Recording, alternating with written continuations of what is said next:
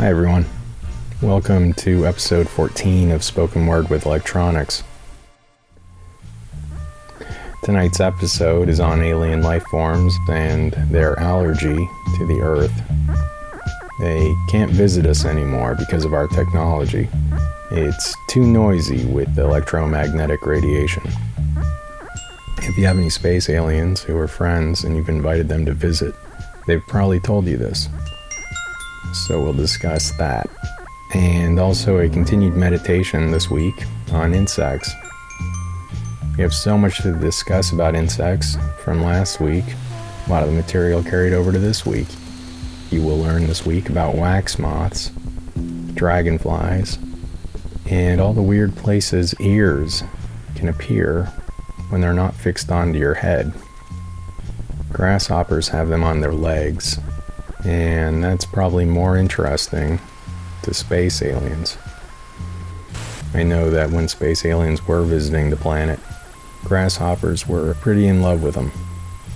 So to that point, we also discuss human hubris and our certainty that humans are in fact identified as anything worth caring about to an alien race when they visit Earth.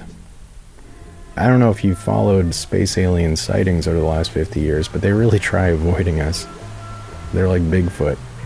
I would imagine deers and frogs have probably had a lot of contact with space aliens. But whenever a human shows up, they blur away so much so that we see it as an amazing blessing to have seen an alien craft, but really we're hectoring them. We're hasslers. I mean, they might like Earth a lot, but they don't want anything to do with humans. We can't control ourselves. I doubt if I were not a human, I would want anything to do with humans. It's human arrogance to think that we would be the best ambassadors for this planet. Tonight's episode is on alien life forms and their relatively recent allergy to our planet. Aliens don't visit Earth anymore. You've probably read about this in the space travel news. The Yelp reviews for Earth have been really ugly the last few decades. I've translated a few of them. Space aliens always used to find Earth behavior kind of arcane and far too violent, but they now complain about our pollution. When I say that word, you're probably thinking smog, but that's not the case at all. When the Industrial Revolution began, Earth was seen as a resort for many of the carbon-huffing organisms. Many space aliens couldn't get enough of all our gas. Carbon, sulfur, you name it. Crude oil, they loved it.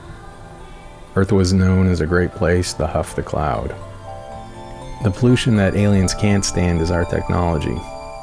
Electromagnetic radiation specifically. And it's been suggested that our inability to detect EMF in our bodies is an indicator of how crude and underdeveloped Earthlings really are.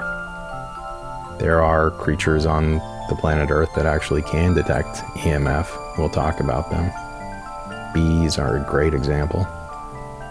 Despite our most vain interest in being psychic, if we had a sixth sense, it would likely follow how evolution has given us additional skills. It would likely be electromagnetic reception. This is found on other creatures, sonar as well. There are no psychic animals that we know of yet. I mean, my cat is psychic. I've had a couple of psychic dogs, but you know what I mean. Other animals develop sonar and other sorts of reception of energy. That's proven by science. The seventh sense might be the psychic one, followed by telekinesis. So it would be psychokinesis, followed by telekinesis. And by that point, probably our entire world culture would be destroyed because we wouldn't be able to tolerate the sounds of all our technology. We'd know exactly what somebody was thinking, and we'd be able to use our own mind to throw a chair at them. Of course, aliens have all three of these skills right from birth. Aliens are both EMF detecting, psychic, and telekinetic. If you were to say they're not, they might joke, "What am I, human?" That's an alien joke. They love that joke. We are largely the laughing joke of the entire universe. It's kind of fun to think of, maybe there are 900 different space creatures. It's like the cantina scene in Star Wars. Did you ever consider how many planets are needed to have life in Star Wars for that cantina scene to even exist? And we can't find a single one of them. It probably is that we are just ignored, or they are hiding from us. They're waiting for us to figure out our own problems. And if they get TV, oh my gosh. You know, they can probably receive TV with their head. And I don't think we're really broadcasting the sharpest examples of what it means to be a human. I don't know the last time I saw any science or art or literature thoroughly discussed on American TV. Space aliens are, of course, much more sophisticated and developed than us humans. And to them, EMF is loud and intolerable feedback. To explain where EMF comes from, you're surrounded by it right now and you're listening to it. Every single electronic device we add to the Earth makes electronic magnetic radiation. And if you think of a crowd effect, it makes the Earth louder and louder and louder with every device. Ends up being a screaming ball. A visit to Earth feels like being surrounded by a cloud of tasers to a space alien. Or think of 100 gnats everywhere on your face or in your mind. It's really a nuisance. You know, it's like walking into a spider web and just slapping at your face to try and get it off. That's what EMF feels like to the space aliens. So what was once a perfect travel destination that didn't have technology, think about all the years that space aliens visited, and we have all these questionable examples in the surviving architecture. They did for all those years before we started making these electronics. So what was once a perfect travel destination now feels like a constant parade of jackhammers. A lot of history includes some heavy suggestions of contact from aliens. There's theories about Egyptian pyramids being alien beacons, Stonehenge being an alien communicator, and Kubrick's 2001 suggests aliens provided us a monolith, or the alien itself was a monolith, that brought us consciousness about tools and weapons. If you follow the timeline of human existence, alien contact with humans was very plausible, pretty much right up until the 1950s. In fact, a lot of people felt that aliens were real, and perhaps this is because they were visiting us more regularly. Mars attacks and the War of the Worlds hoax were effective specifically because of the sense of the world that aliens were truly nearby. This can be considered perhaps a kind of awareness that is common to when you feel something near you. This happens all the time when you are out in the woods and you look back and you see, you know, like a deer or something. But the nearby sense of aliens being near seems to end very soon after Mars attacks and that sort of thing in the 50s and 60s. This is because electronics were becoming more and more part of our world. Certainly they existed before this in vacuum tubes and basic plug-in things, and electricity had been around for centuries. But it wasn't until the transistor was invented in 1947 that we began the steps towards an electronic world. Space aliens also refer to 1947 as the year Earth became crazy. They're taught that in space elementary school. The transistor improved, and Bell Labs introduced the MOS transistor about 12 years after that in 1959. At this point, the idea of solid state started to be designed, and most space aliens started to hear the writing on the wall at that point. Earth was about to get intolerably, painfully loud.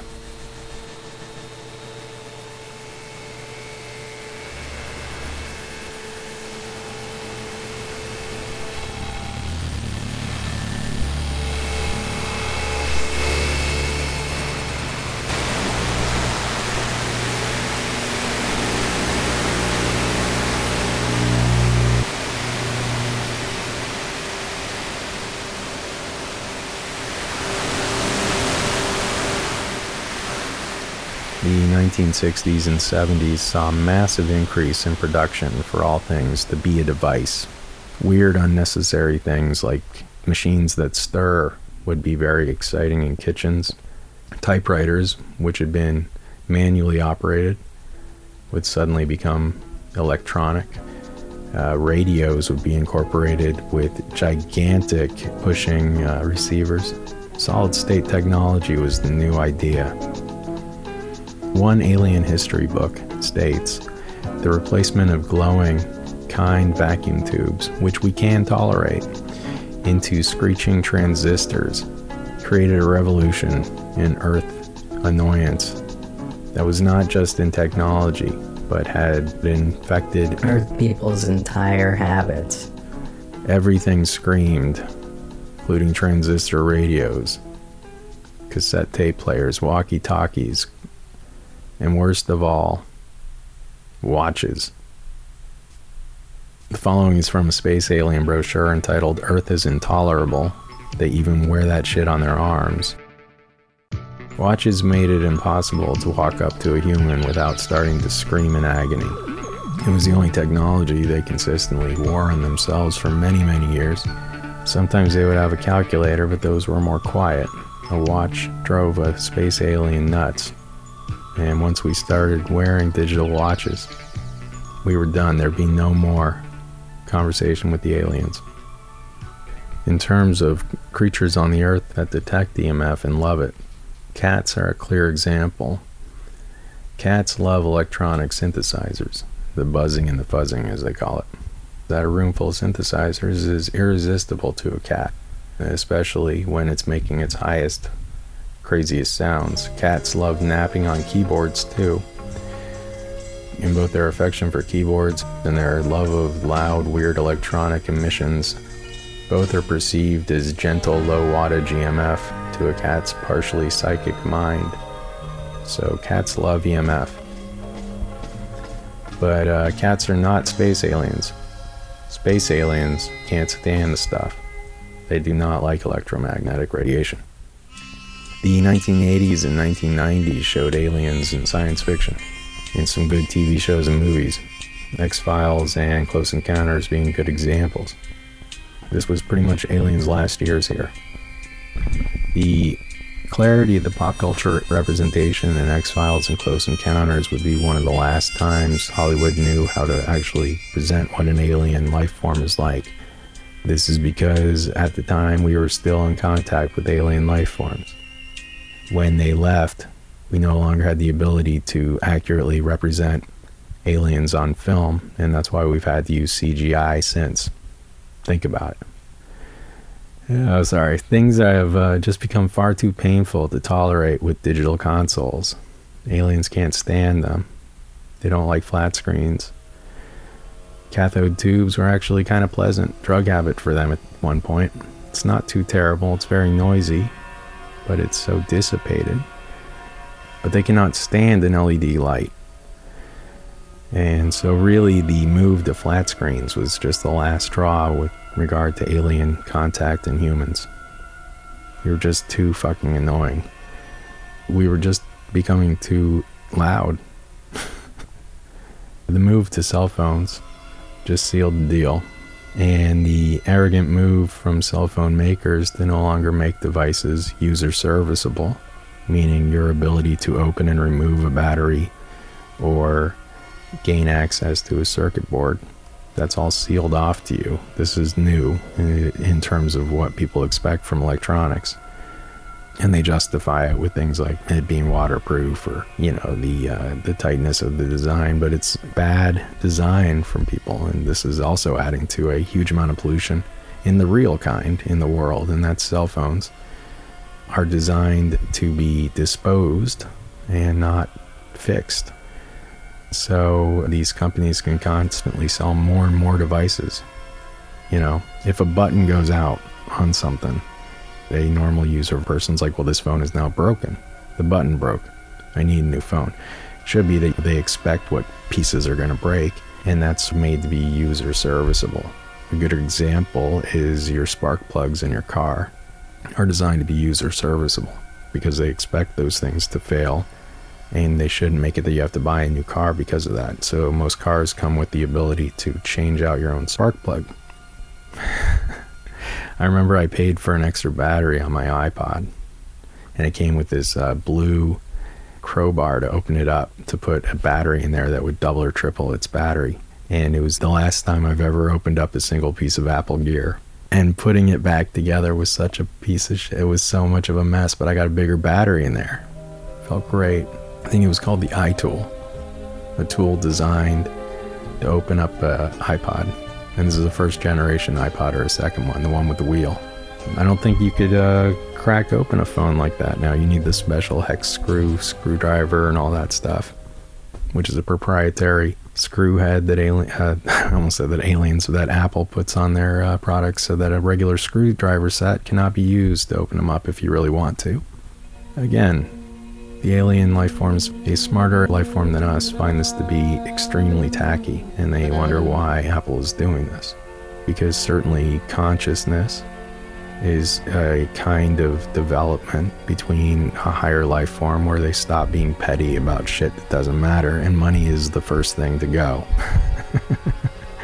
So if Apple is supposed to be the most intelligent company in the world, they're doing something pretty stupid by caring about profits and making more and more of these iPhones. They should just work on making these one iPhone that you're allowed to upgrade with a new chip. You know, when it comes out, you don't need to buy a new phone, and the button can be replaceable and everything. You can just buy components. You know, you could probably at that point be like, well, yeah, you know, a phone is $600, but I'm going to have it for 45 years. They could give you that phone right now. It's hilarious. You know, Apple could make just as much money selling you components. They'd probably buy 2 phones just as a spare backup of every key component. But that's not the model they think. They think the model is to get rid of these things. And the alien life forms think that that is a real category for improvement in Apple Computer's performance evaluation coming up at the end of the year with Space Life. The idea of the cell phone, by the way, is considered a example of Steve Jobs' communication with aliens. I'm joking about aliens not visiting, or maybe I'm not. I'm not sure about alien life. One part of me views the Earth as a strange stage for our mortal existence.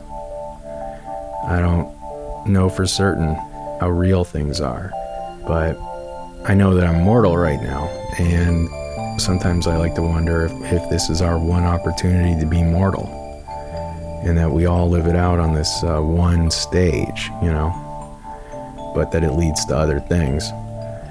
Think about that, just in terms of an experience sense. That's an interesting idea. But it gets pretty weird for me when I think that we're really just a planet in a solar system, in a galaxy, and blah, blah, in a universe, and that every time you look up into the stars, you're seeing, you know, you're seeing just solar systems. That to me seems a lot less tangible or real or explainable compared to the idea of an afterlife and this being the one time that you're immortal. Amortal, not, you know. Like, this is the one time that we get to be human, and we can make it matter, or we can't. So in a way, I think this is just our one opportunity to be mortal, and we live it out here. But if the galaxy is real, sure, we must have other life. I think the actual characteristics of a real alien is probably as inconceivable for us as, I don't know, abstract painting was to people before it existed. Not unlike what disco might have sounded like to a Baroque audience in the 1500s. That's one of my favorite parts of art, is when it was politic for our perceptions. Now I think about how painting went from being crude to illustrative or depictive of something to then like super realism, and then but it still just sort of like was accelerating on its fidelity. And then it got to the point where art knew what a representation of something was. It had figured out light, it had figured out shadow, it had figured out texture and all these things that really had scrutinized this for the world. And in a lot of ways, this was when art was ahead of science.